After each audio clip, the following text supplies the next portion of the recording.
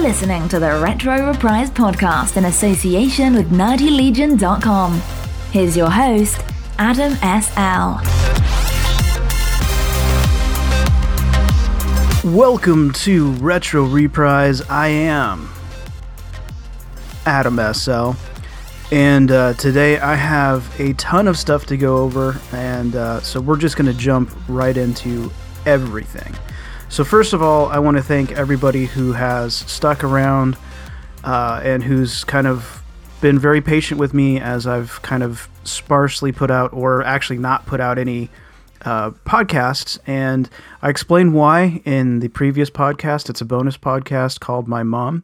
For those of you who are joining me for the first time, I'm going to give a quick sum up and go over that real quickly. So basically what happened is that my mom has a cancer called multiple myeloma. It's a blood cancer, but it also affects your bones. It's very debilitating. It basically turns puts holes in your bones and makes them super fragile. Anyway, 7 years ago, for her multiple myeloma, she went through a stem cell replacement treatment, which ended up extending her life 3 years past the expected or life expectancy of this particular cancer. So 7 years ago, that's what they had done to extend her life. The treatment has pretty much worn off now, so she had to go back in to get the treatment again. One of the things that they were worried about was that even though you still have this treatment, your body is still degrading slowly over time.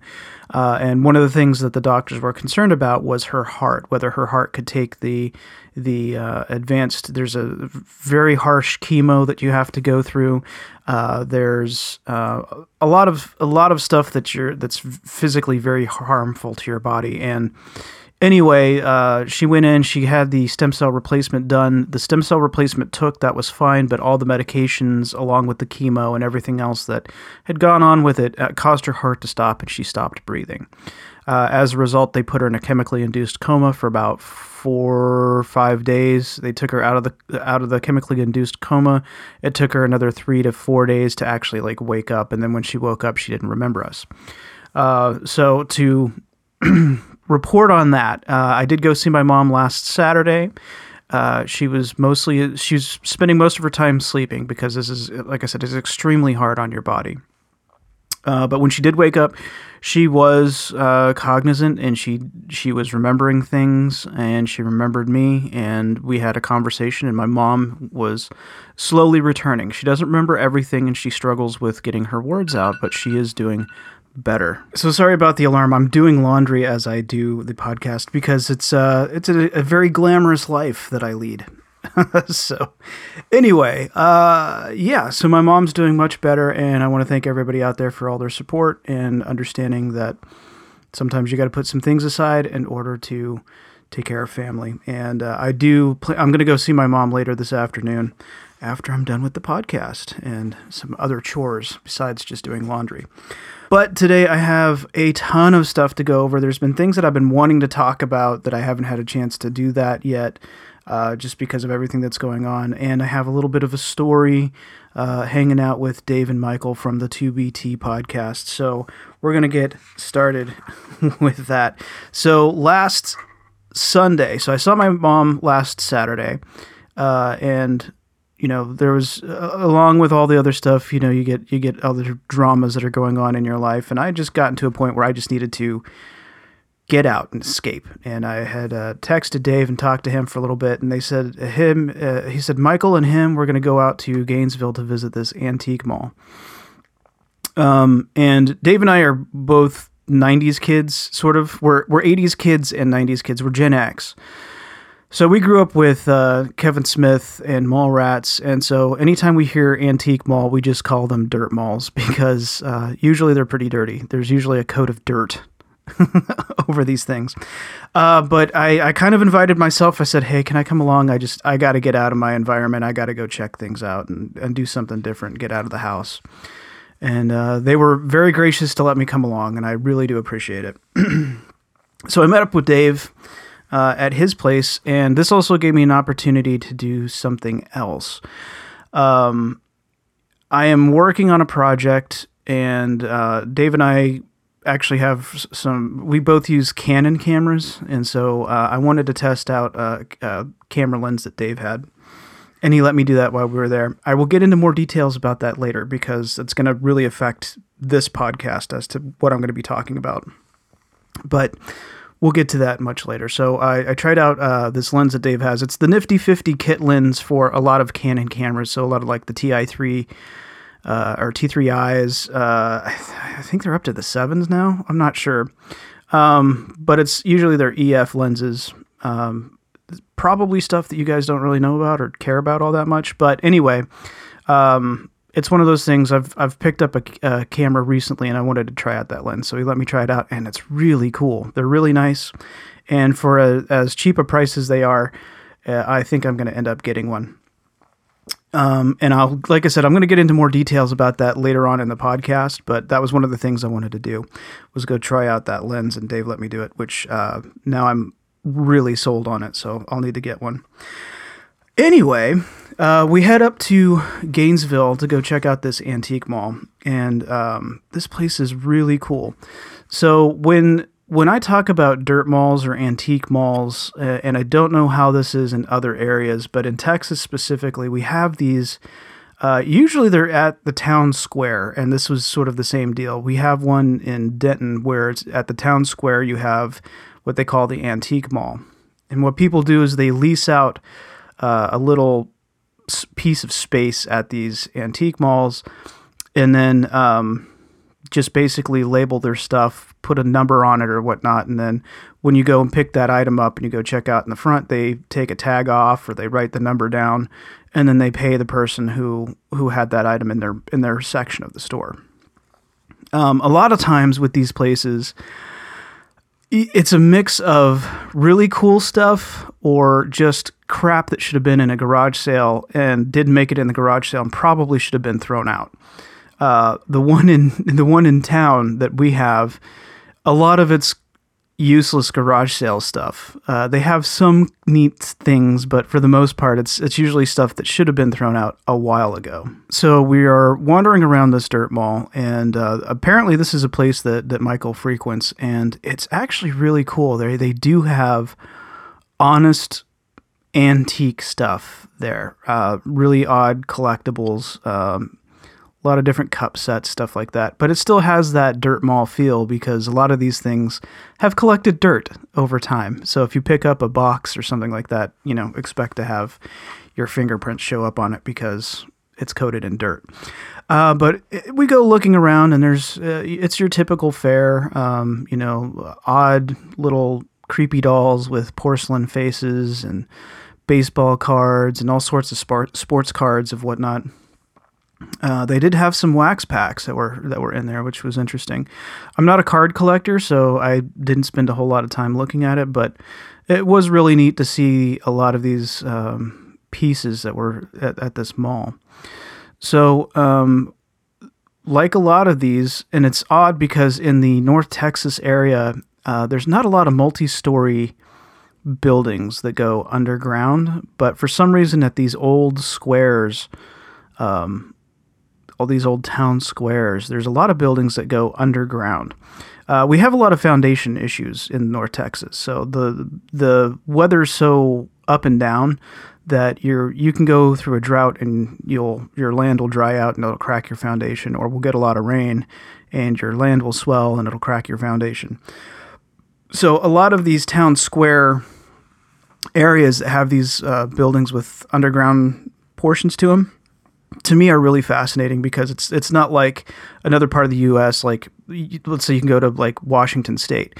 There's a lot of buildings there that look like they're single level buildings, but there's a portion of them that go underground. You have like a legit basement, stuff like that. In Texas, or at least especially in North Texas, you don't really have basements. Just because of the foundation issues and stuff like that. So I always love going to these places and finding a basement area, and that's what this place had. It had an underground, second story. And this is where really a lot of the cool stuff in the place was at. Just amazing collection of odds and ends. So I'm always on the eye. I always keep an eye out for video games, and they did have one video game. They had golf for the NES, the Gunpei Yokoi golf game. So there's not really much to say about it. I'm not a huge golf fan. I never really spend a lot of time playing sports games on video games, but they had it. That was cool. That was neat to see. But we go looking around there, and we're just taking our time putzing around. Really, there's anything really to truly note as far as finding anything super cool.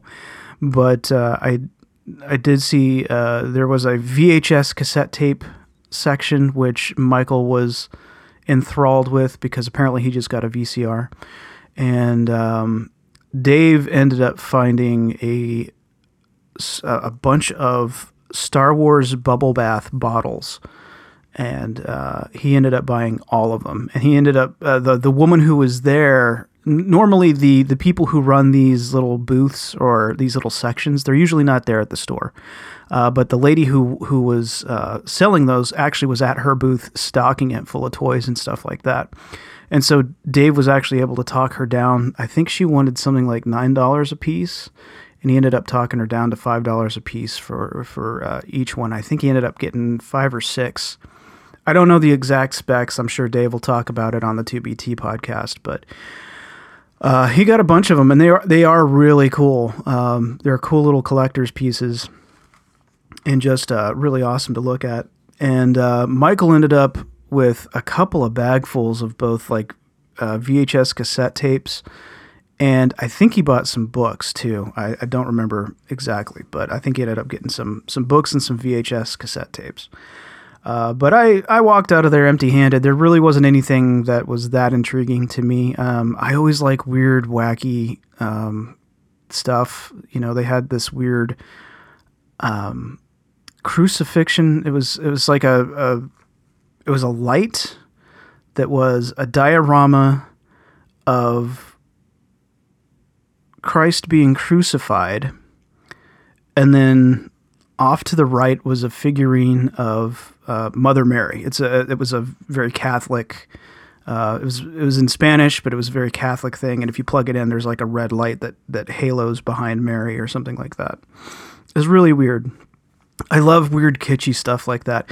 But what was really strange to me was that the Mary statuette, if you looked closely, she's standing on. I'm assuming it's a cherub. I'm assuming it's a cherubim, but it looks like she's standing on a baby's head. So it was just this statue of this like little miniature plastic cheapy statue of Mary standing on a baby's head next to a crucified Jesus, on a backdrop that was obviously taken in the late 60s, early 70s, of some sort of coliseum with like all these cars parked. I don't know if it was obviously in Spanish, but to me, the background looked like it might have been Brazil during that time.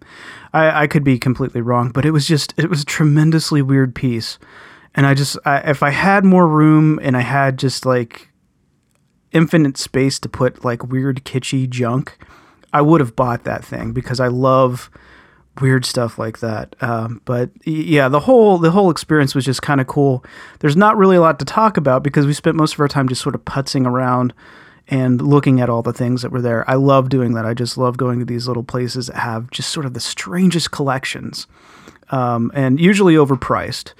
But just look at all the stuff that somebody at some point in time has acquired this thing and then decided it had no more value to them, so they wanted to sell it. And the only value that they have on it is what they would sell it for at these places. But really, really fun time, really fun experience. So we're on our way out of the antique mall, and Michael says that there's a movie and video game place that he wants to go to. And it's been probably a good 10 or 12 years since I've spent any time in Gainesville. And I knew there was a game exchange there, and I was wondering if that's what he was talking about.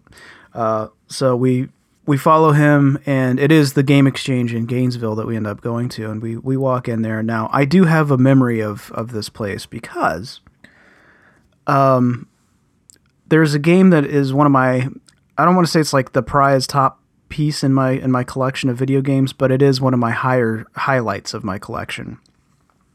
I had gone there a couple of years ago, just on a whim, and in their counter they had the Atari 2600 version of Star Wars the arcade game. Now, as a kid, I had heard about this game. I had heard rumors about it, but I'd never seen it. Anytime anybody brought up a Star Wars video game for the 2600, usually it's Empire Strikes Back. It's the Empire Strikes Back, which is okay. You fly around and you take out AT-ATs, and that's pretty much the game. And it's just sort of it's kind of a Defender clone, just Star Wars themed. And there's nothing wrong with that game. I have that game as well. It's fine. But the game that I always wanted and that I always had heard about but never actually seen was Star Wars the arcade game for the Atari 2600. And if you're not familiar with the Atari Star Wars game, in arcades it was a vector graphics based game where you're flying inside the cockpit of an X-Wing. You go and fight some TIE fighters, and then you fly down to the surface of the Death Star, and then you proceed to blow it up. And that just loops and continually gets harder and harder and harder. Probably one of the best arcade games, just because it's got a yoke for steering. It's just amazing. The 1UP arcade machines are doing a remake of that, and they're going to have some other Star Wars games in that cabinet. I think it's going to go for about $500. But really cool. It's really one of the only arcade games that I'd absolutely want to have. I always think about games that I'd love to have an arcade for, and the Star Wars arcade is one of them. I think one of the other games that I'd love to have as an arcade game is like R-Type. I love that game. I love that series. But anyway, I see this Star Wars the arcade game cartridge at Game Exchange, and I pick it up, and it was like $30, which for Atari games, $30 isn't really much to spend on video games, but for an Atari 2600 game, that is a bit pricey, considering that most games usually range between the $1.50, $2 range for a lot of old Atari games. But I popped it in and I played it, and it is everything that I wanted it to be. The controls are actually pretty good. It's pretty smooth, and it really is a fun game that really highlights on the 2600. For people who are not familiar with that system, or they never grew up with it, I find the Atari to be one of those systems that if you were not a part of the generation that grew up with that console, you're not really going to have an interest in it. Whereas something like the Nintendo, Super Nintendo, Sega Genesis, things like that, even if you weren't a part of that generation that had those systems, there's a lot of games on there that you'll want to play. And I think those kind of span generations, where the Atari specifically, that console, just was one of those systems that you had to be there, you had to grow up with it in order to appreciate it, because there's a lot left to the imagination, I'll put it that way. But the Star Wars arcade game for the 2600 is absolutely amazing. I'd love to get Hero for the 2600. That would be another game that I would love to have. But that was my experience going to Game Exchange a few years ago. But this time, the store had changed quite a bit. They brought in, this is, I think, because Gainesville is so far north, it's nearly bordering on, it may actually border on Oklahoma. Usually there's a lot of people, it's a smaller town, so this place is sort of turned into the central nerd location of the town. So going in there this time, they had comic books, and they had tabletop gaming, so they had like Warhammer and stuff like that. They've dedicated a significant portion of the store to tabletop gaming and comic books, which I thought was really cool. And they didn't have their Sega Genesis games out. I looked behind the counter, and they had a bunch of Genesis games packed in a tub. They're still working on rearranging the store. But we decided to look around there. I don't know if Dave and Michael picked up anything, but I ended up grabbing about 4 games. So the games I got was, I finally got Dead Souls for the Xbox 360. So I've been meaning to get into that series. I have been playing it a little bit. I mean, I get that it's hard and it's supposed to be hard, but it seems like it's just a grind fest so far. That's the idea of the game, is you just collect souls and then power yourself up to where you can actually fight and do these battles and stuff like that. So I'm not sure if I'm exactly taken with the series yet or not. I'm still playing it, trying to feel it out, see if it's something I'm into. But I did pick up Max Payne 1 and 2 for the original Xbox, which I remember playing those on PlayStation 2 and really enjoying them. I did beat both of those games, but I'm kind of interested to see how well they've aged, because the graphics aren't going to look good. But that game came out when Bullet Time and The Matrix and all that stuff was really fun and really cool. So the big thing in the Max Payne, the big play dynamics that they had with that was that you could get into bullet time. You could jump in the air, activate bullet time, and then move your cursor over who you wanted to shoot, and it would, you could land hits on them because time had slowed down. But I really want to get back into it because there's some really creepy stuff that I remember from Max Payne. There's like a level where I think it's like a drug trip where he's like remembering his dead baby or something like that, and you have to walk this trail of blood. The whole screen's pretty much black except for this like bright trail of blood, and you have to stay on that trail of blood, and if you're just a pixel off, your Max falls off the screen and dies. But the whole time you're tracing this blood around, there's like a crying baby in the background. It's creepy as hell. I don't know if games would do that these days, to be honest with you, but it is one of those things. It's like, wow, I'm going to have to go back and play that and see what that's like. But I did get Max Payne 1 and 2. I haven't played the Max Payne 3, setup. I really haven't. I don't have a console to do it, but I'm not really that interested in it. It looks kind of like your typical game, where Max Payne back in the day had a particular flavor to it. It just had something about it that made it interesting. And then I also picked up King of Fighters 11 because I'm a huge fighting game nut. So I got King of Fighters 11 for the PlayStation 2. So I got an Xbox 360 game, 2 original Xbox games, and a PS2 game because I was looking through their cartridges and I had everything. So all the games that they had for sale, I pretty much had a copy of. I didn't need to get one. So my CD-based collection of stuff is starting to grow because I have a lot of the cartridges of the original games that I want to get. Then we headed back home. Stopped off at Dave's again, and Dave gave me a package that he's been holding on to probably for a good month and a half now. Dennis from Nerdy Legion actually sent me a little package, and it was really, really cool, and I need to send him a tweet and thank you. So what Dennis sent me was... I love Transformers, but it's one of those things that I already have like this massive game collection, and I'm really nervous about collecting anything else. I don't want to like start a collection, but these are really cool, and these are things that I'm going to keep and put somewhere. But what Dennis sent me was a bag full of Transformers, and specific Transformers. Soundwave, who is my absolute favorite Transformer of all time, even over Optimus Prime, who's really cool, but Soundwave is better. And then Blaster. So not only did I get Soundwave and Blaster, but I got a massive amount of the cassette Transformers, the little mini cassettes.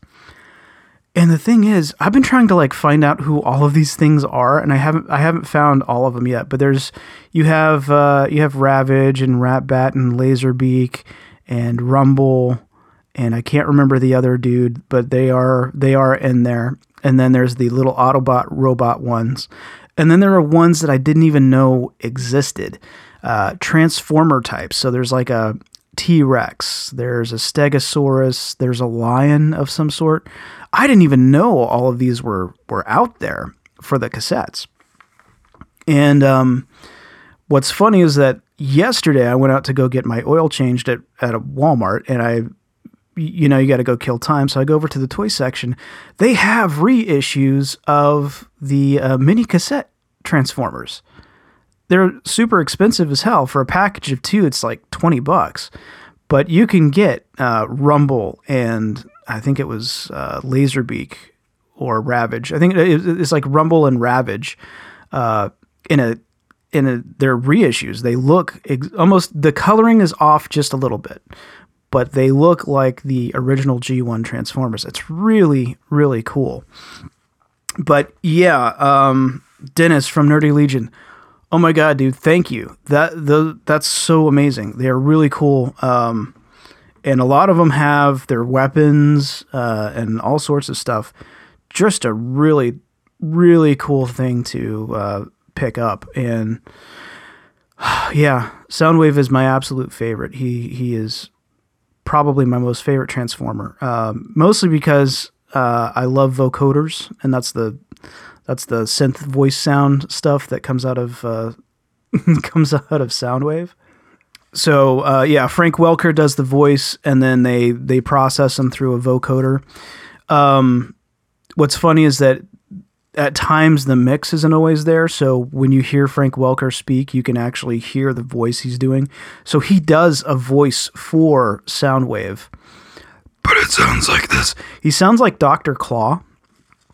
But when he talks like this. And then they put the vocoder stuff over his voice. And that's where you're getting the Soundwave sound, the vocal sound for him. So just super tremendous.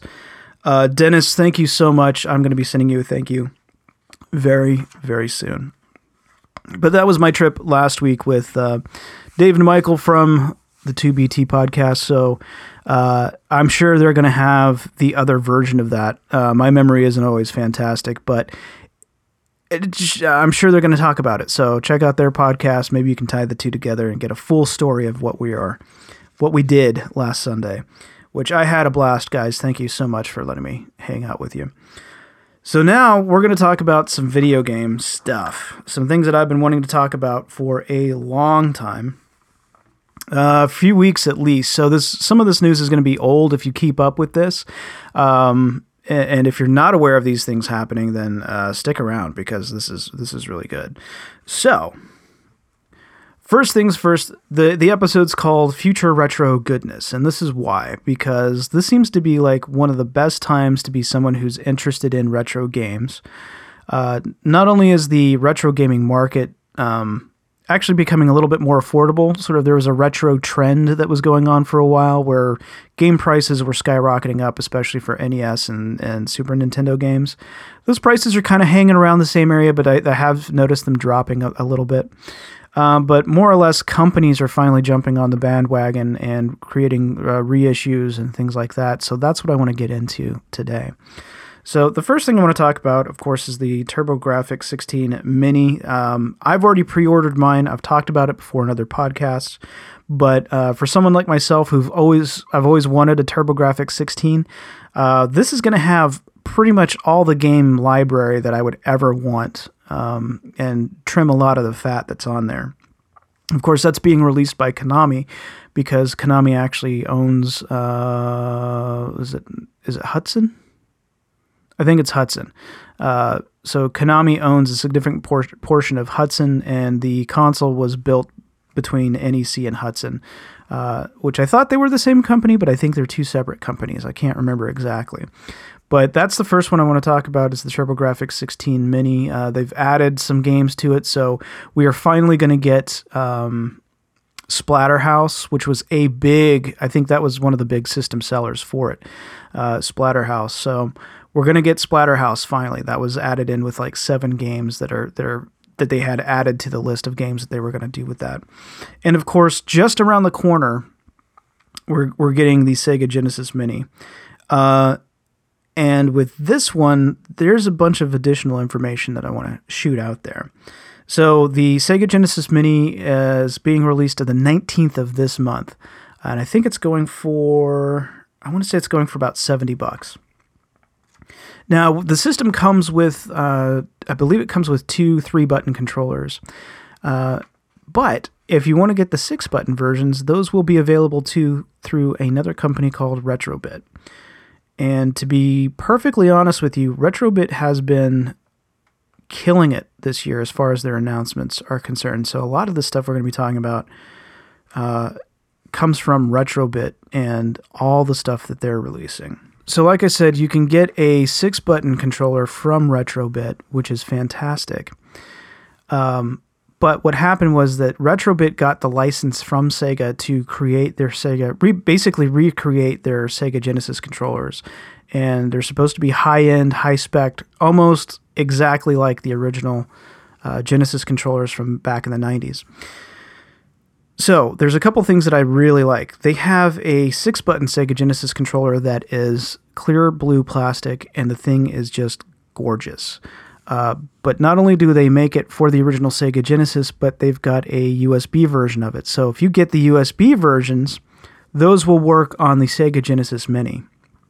They're designed to work with it. So that's really cool if you're thinking about getting the Genesis Mini. There's so many good games on that system. So if you've never collected Genesis, or if you're a normie and you're like, hey, I remember some Genesis games, they were kind of fun, this system's going to be worth picking up because the list of games on it, some of them are a little bit more obscure, but they're all really good, solid games that I'm sure the system can be hacked later on. Well, I'm sure we'll find out after the day it's released that you can hack it, but for the most part, you're really not going to need to. There may be a game that you specifically want on there that may not be on there, but the list of games is super, super solid and really worth picking up. If you don't have a Genesis. I unfortunately have a Genesis. I can't justify buying one for myself. Now, I don't have a TurboGrafx 16, so I can get the TurboGrafx 16 Mini, but I have an NES, I have a Genesis, I have a Super Nintendo. Most of the games that they have on these lists, I've got, so I don't need them. But if you don't have a Genesis and you're really thinking about picking one up, go ahead and do it. The list of games is just tremendous. I'm not going to go over all of them because there's way too many to list. But really good stuff. Check it out if you haven't looked into it yet. But like I said, Retrobit has been really knocking these things out of the park recently, and they have done another really, really cool thing. So Retrobit, I want to get into them quite a bit. If you're not familiar with them, they make clone consoles, controllers, things like that. Like I said earlier, they got the official license to make Sega Genesis controllers. But Retrobit has really been doing a lot with its license work. And as a result, not only have they been doing consoles, but they've been doing re-releases of video games. Some of the stuff we've never gotten in the States, or some of the stuff that they've done is they've put together in a package so you could play them together. Now, I don't have the full list of games, but I will talk about some of the big ones. 2 of the ones that I bought. One was the R-Type Collector's Edition, which was released as a Super Nintendo cartridge, and it had both Super R-Type, which I already had, and R-Type 3, which is a relatively expensive, uncommon Super Nintendo game. I think it ranges in about like $80 currently, just for like a loose cart. But this one has both games on it, and it came with a bunch of it came with pins and a journal to write in, and stickers and all sorts of stuff. So I got the collector's edition for $80, which would have been the price of R-Type 3 by itself anyway, and I got all this kind of cool swag with it as well. And one of the other games that they had released was, and that I also have, is Holy Diver, which was released for this Famicom in Japan, was going to be translated and sent over to the NES, but they never actually followed through with it. They followed through with the translation. The game was ready to go, but they never sent it out to the US market. And I don't know if it was copyright stuff. I don't know if it was just, I think it was going to come out later on in the lifespan of the Nintendo. So there was almost no point in it because the Super Nintendo had been planned at that point in time. But they released that, and Holy Diver was one of those games that I've been wanting to get my hands on. But the Famicom cartridge has jumped up in price since it's a, I don't want to call it rare, but it's an uncommon game. It's sort of hard to get a hold of. So I got that for my Nintendo, and I got the R-Type Collector's Edition for my Super Nintendo. And they're releasing these on the cartridges, so you get a cartridge that goes and plays in your real Nintendo, in your real Super Nintendo. But they've continued this trend, and they've been doing it for a while with some other games. They've got a Data East collection. They've got a Brawlers collection. A lot of these the cartridges really look unique. I've been debating about whether I want to get them or not because some of the games I already have. I have some of the collection, but I don't have the whole collection with me. But one of the companies they paired up was Data East. Another one was IREM. And they just paired up with another company, and I don't remember their name, for some of these other re-releases. So I want to talk about this because this is some of the big stuff for me. So not only do they have the Sega Genesis contract to make the controllers, but they are making a tribute controller for the N64. Now, I think Hyperkin also has, and I think they're already out, tribute controllers for the N64. Now, what is a tribute controller? Well, these are based off of the original Hori N64 design controllers. So instead of having the Nintendo wacky middle piece where the analog stick is at, they made them a normal size controller. Actually, they're a bit smaller than an N64 controller is traditionally. And they've squished it together. They moved the D-pad and the analog stick into areas that are more natural for you to hold. And the thing is with Hori controllers, because they're such high quality, they're usually pretty expensive in the aftermarket. I have like one Hori controller that I didn't even know was a Hori controller until I pulled it apart to clean it. And then I looked at the board and it said Hori on it. And I already have a Retro Fighters N64 controller that I haven't really spent a whole lot of time with.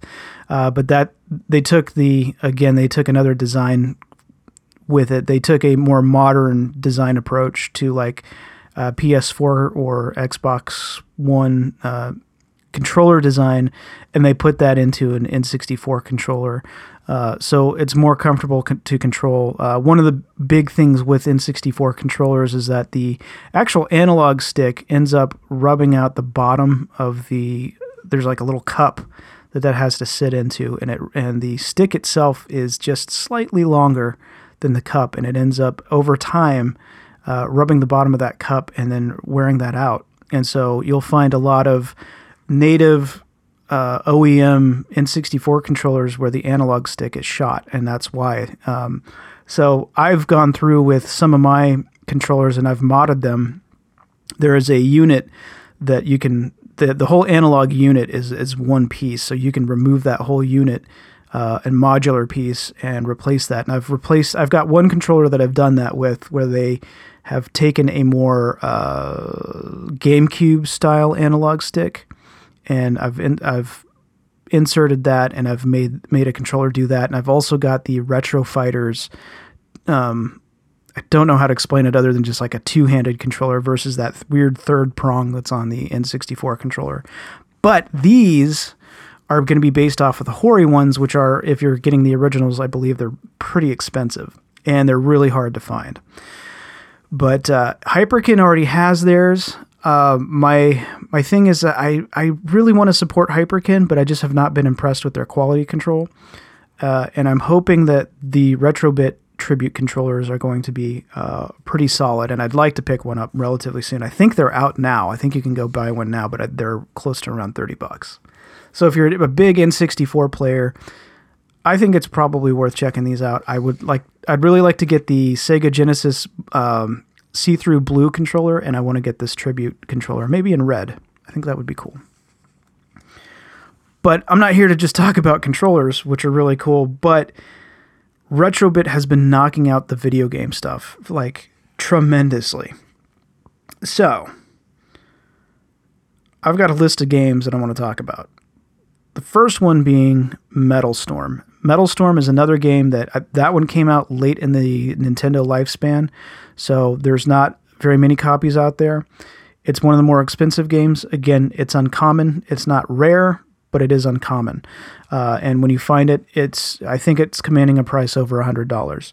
But they're coming out with a Metal Storm. They're coming out with two versions of it. There's going to be a collector's edition, and then there's going to be one for more players. So I think the collector's edition is going to run around $70 to $80, and then the normal one's going to be about $40, $40, somewhere around that price range. That's perfect for me. Metal Storm is a game that I've been wanting to have in my Nintendo collection for a long time. I just haven't been able to afford it. Now I can finally get it. And that's an IREM game. So that goes along with their... So IREM was the same company that did R-Type, and they did Holy Diver. So now they've got Metal Storm coming. So I'm so excited about Metal Storm. If you've never played it, Metal Storm, you play a robot mech, and then you have the control of gravity. So you can jump and then swap gravity and start walking on the ceiling. And the whole game is based off of that, principle of jumping and switching gravity and stuff like that. It's super cool. Really, really cool game. Graphically is just amazing. It looks really great. Probably because it did come out in the last portion of the NES life cycle. So they were really, really making use of the machine, making use of the NES hardware to make these games look fantastic. Probably one of the best death animations you'll ever see. This explosion is so anime, and I don't know how many frames it is, but it just looks fantastic. It's almost as good as no, I'm going to say it's better than the Batman NES death where he turns into like this weird fire of the bat symbol. This explosion is just fantastic. The whole game is just amazing. So Metal Storm, look for that. They don't have a release date on it yet, but they're going to have those two editions. Something else that they're doing is Hammer and Harry, which never came out in the US, and Undercover Cops, which is another game that never came out in the US. I've been wanting to play Hammer and Harry. That's going to be a Super Nintendo as well as hardware. Undercover Cops is also going to be Super Nintendo. Two games that I believe those are Data East games. Undercover Cops I actually have a bootleg version of, and it's really fun. It's a beat 'em up, and they do some ridiculous stuff. Like you could pull up like these cement pillars and whack people with them. But it's actually a pretty fun beat 'em up, definitely worth taking a look at, especially if you're someone who's into like Final Fight or Streets of Rage and stuff like that. This is a really fun game to play. Hammer and Harry, I believe, is more of a platformer. I've seen it, but I've never played it. But it's been one that I've been wanting to play for a while, and I think there's a Hammer and Harry for the NES, but this is the one that's going to be for the Super Nintendo. I believe he's like a construction worker, and he has a giant mallet, and he just whacks people with the mallet. It looks really fun. So I might end up picking up that one too, but these were games that were never released for the Super Nintendo. They were only on the Super Famicom. But here's where things get really interesting. So for a while, like I said, Retrobit's been doing Nintendo and Super Nintendo games. Now they're going to dip their toe into Sega games, and the list of games that they have for the Sega Genesis is amazing. So the first one, I'm going to talk about all of these are essentially reissues, and I think they all came out in the US, with the exception of one of them, and I'll talk about that. So the first game is Truxton. I absolutely love Truxton. So if you are someone who loves shooters, and when I say shooters, I'm talking about like shoot 'em ups, Truxton is one of my favorites. In fact, the game is kind of expensive, and what I ended up doing was buying the Japanese Mega Drive version of the game, which is Tatsujin. And what's really funny is that Tatsujin and Truxton, it's the same game. But unlike a lot of Japanese games that are stuck in Japanese, I have a way of making my systems either Japanese or American or English. And if you put it in Japanese, it shows up as Tatsujin. But if I set my systems up as North American, it shows up as Truxton. So it's just I don't know how they do it, but like I said, I can set the different regions on. I have a couple systems that I can set and change region settings on, and I just find it fascinating that I can do that with Truxton. But it's a shoot 'em up. They're fantastic. I don't remember the name of the company that releases those, but there's a whole line of them, and so Truxton is the first one. So Truxton. Amazing game. So fun. Really good. Really smooth. It's got like this skull bomb that clears the area. So if you do the bomb move, you see this giant skull flash across the screen. It's really cool. All these games are shooters that I'm about to talk about. The next one is Zero Wing. Now, Zero Wing might be familiar to some of you people because this was the meme to like start all memes. This is the all your base are belong to us.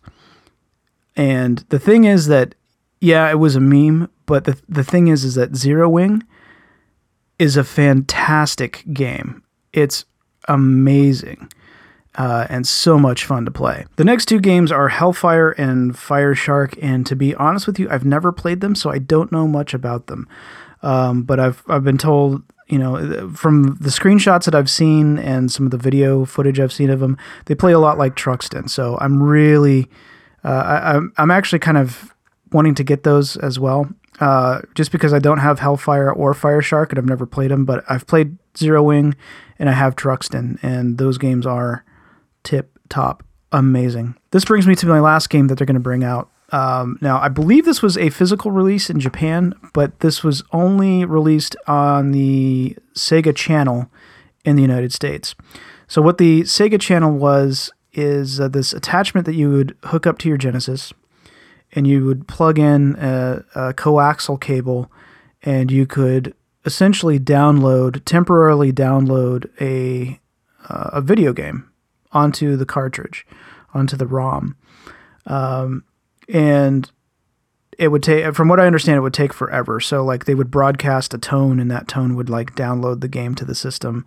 And then apparently like when you turn the system off, that game was gone. So in order to keep it, you would have to keep your system on. I believe that's how it worked. But there were a couple games that were on the Sega Channel that was exclusive to the Sega Channel. And I have one of them. I have a bootleg of it, a game called Pulseman, which is a really good game and should have been released physically. Hey, Retrobit, release Pulseman. Do a Pulseman re-release. That would be amazing.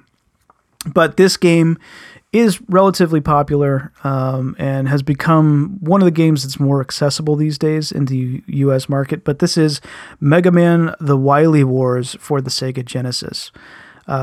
So what this is a collection of Mega Man 1, 2, and 3, all available on one cartridge on the Genesis. Now, like I said, I think in Japan they got a release on the Mega Drive, but for the US market, we only got it for the Sega Channel, and not everybody had it. I remember looking through trying to get the Sega Channel. It was one of those things that I had been mowing lawns and watering lawns and saving up money, and talked to my cable company. I was like, hey, are we getting the Sega Channel? And they're like, yeah, we're going to get the Sega Channel. And after months and months and months of calling and harassing and trying to get an answer out of them, they always did it's a possibility. It went from being like, yeah, we're going to get it to, it's a possibility. But the Sega Channel never came to my area, so I never got to experience it. But it was something that I really wanted to play. I really wanted to do. But now you can play Mega Man The Wily Wars on the Sega Genesis, thanks to Retrobit, with an official re-release of the game. You can get bootlegs of these relatively easy. I do have a bootleg of the Wily Wars. I'll be honest with you, I'm not a big fan of the controls. They're not that good. Not as sharp as the NES versions, the original NES versions of the game. But yeah, that's it for Retrobit stuff. And honestly, Retrobit is going to have... Oh, you know what? I am missing a really crucial thing. Retrobit is also doing a sort of Sega Nomad type device. So if you're not familiar with the Sega Nomad, it was a portable Sega Genesis. Very similar to the Game Gear. It used a lot of the same parts. but instead of being based off of the Master System architecture, it used the Sega Genesis architecture. It was kind of a big, bulky device, but really cool in concept that you could play these games and take them with you. And they're remaking that, and I kind of want that too. I really want one of those as well.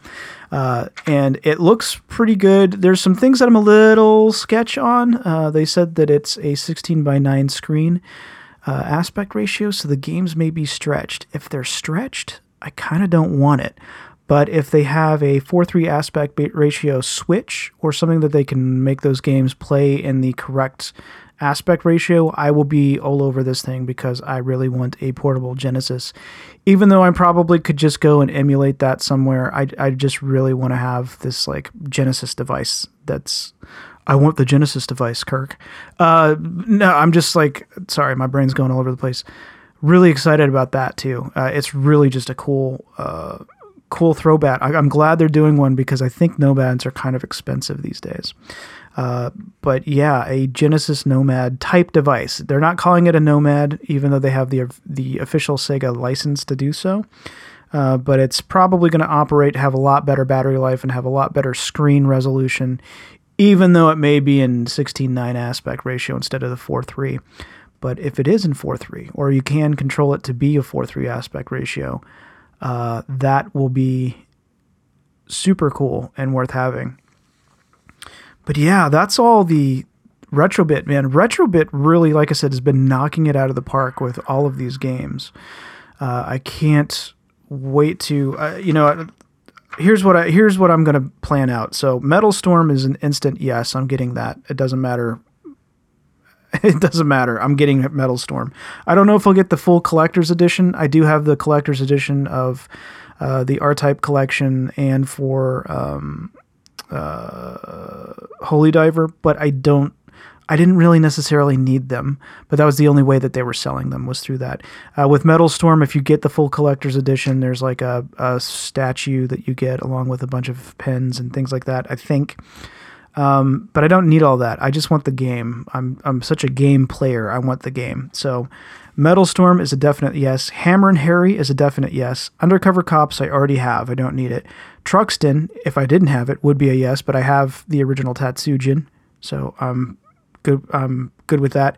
Zero Wing I have a bootleg of, so I might pick up Zero Wing because it's just that good. And I'm really curious about Hellfire and Fire Shark. Depending on how the pricing is on these, I might end up picking up both of those. And Mega Man: The Wily Wars, really great to have if you're a Genesis collector, if you're someone who really loves the Genesis and you've never played it. Pick up this version of it. It should be good because they're doing these complete in box. They've got the plastic box, they've got the instruction manual, they've got everything that you would want to have with these.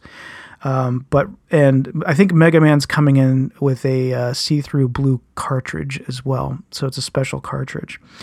But I don't need it. I have the bootleg of it. I've played it. I'm not super impressed with it. Like I said, the controls are a little bit too loose for me to really enjoy the games like I do on the NES. But if you are a Mega Man fan and you're a Genesis fan and you've never played it, I think it's worth it for you. But I'm not. I like Mega Man, but it's not one of those things that I'm just overwhelmed with. Like I have to play the latest Mega Man game. I like him. I'm more of a Castlevania dude, so that's kind of where I stand with it. But that's really all the video game stuff I really wanted to talk about.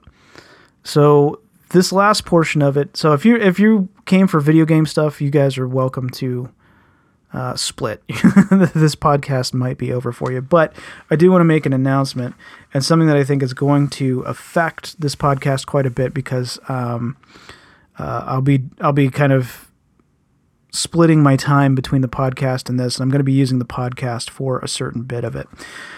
So one of the things that I've been wanting to do for a long time is actually look into collectors and why we collect and that type of stuff. And I've gotten it in my head that I want to do a documentary. So over the past few months, I've been coming up with ideas for this documentary, and I've been buying equipment, camera equipment. This is going back to when I visited Dave last Sunday and trying out this lens that he had.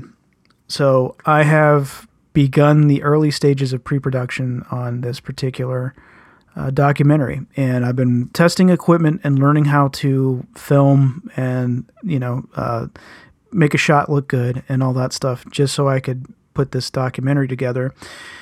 And I want to share the process with you guys. Part of the reason is because it helps me stay motivated to do the project, because it's going to happen in pieces. I'm a working dude like everybody else, so I have a 9-to-5 job that absolutely wears me out during the week. I've got family stuff and normal, house maintenance and things like that I have to do. But on top of that, I like doing the podcast, and I want to do this documentary as well. And so that's what I've been doing is over the past few weeks, as other things have been going on in the background, I've also been ordering camera equipment and things like that. Cameras, microphones, and whatnot. And I've got my first interview coming up in the next couple of weeks. And I'm really excited to do that. So I've got a GoPro Hero 7 that should be showing up tomorrow. And I'll have to test that out, but it shoots in. There's been a lot of stuff that I've been experimenting with, and one of them is that I've been reading that you need to shoot in 24 frames, and I don't know what it is about 24 frames, but it looks fantastic. It looks amazing. So that's what your 24 frames per second is what your television shows and your movies are usually shooting at, and I don't know what it does to the image. I don't know why the image looks the way it does, but I've been shooting in 24 frames on this camera that I have, and it looks fantastic. And I've got a really great lens for it. I'm going to go out and get another one, hopefully later on in the month. But yeah, I'm starting to put this project together. So I'm going to be talking about it a lot, and I may talk about the project sometimes when I don't really have a lot of video game stuff to talk about. And so I just want to let you guys know that's what's going on. But if you are someone who is interested in talking about collections, because it's not really about people's collections, it's more about our mentality behind collecting. Why so many people collect things. Why do we collect toys, comic books, video games, and whatnot? I'm really interested into the psychology and why we're doing what we're doing. Why are we a generation of people who have collections? Because most of the people I know have some form of collection, and that's, and we share a bond over that. Even though, for example, Dave has a very massive Star Wars collection, I have a game collection, but we're not running in the same circles collection wise, but we are two people who have two very different interests, and we both have collections based on those interests. And for me, it's one of those things, like, I question it sometimes because I have a bunch of games and not a lot of space. And for me, I could essentially just fill a RetroPie with a lot of these games and just play them on that. But I like having the physical media. I like having these consoles. I like having the controllers. I like having the televisions, the old school tube TVs to play these on. So that's what I want to explore, and I've already got some interviews lined up. I'm still planning out things. Like I said, this is very much in the pre-production stage. But if you're interested and you want to help in some way, or if you have an interesting story that may apply to this, you can email me at retroreprise@protonmail.com. I've just recently changed my email because my Gmail is getting way too full with stuff, some ancillary stuff that I for some reason can't get cleaned up. So for business inquiries now, even though my voiceover chick, she's going to sit there and tell you to hit me up at retroreprisal@gmail.com. If you're really interested in this project and you may have something to contribute, then email me at retroreprise@protonmail.com.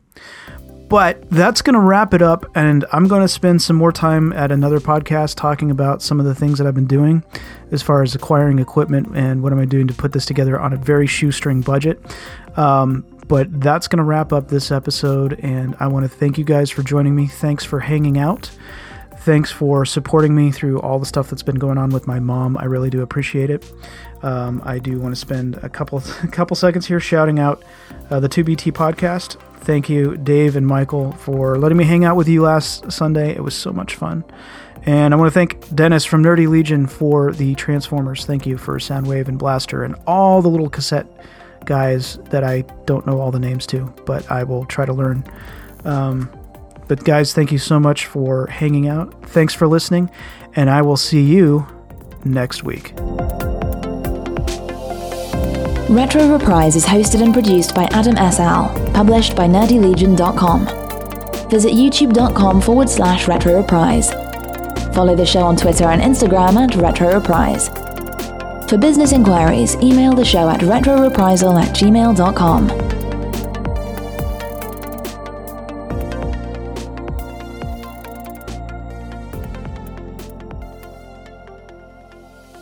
Game over.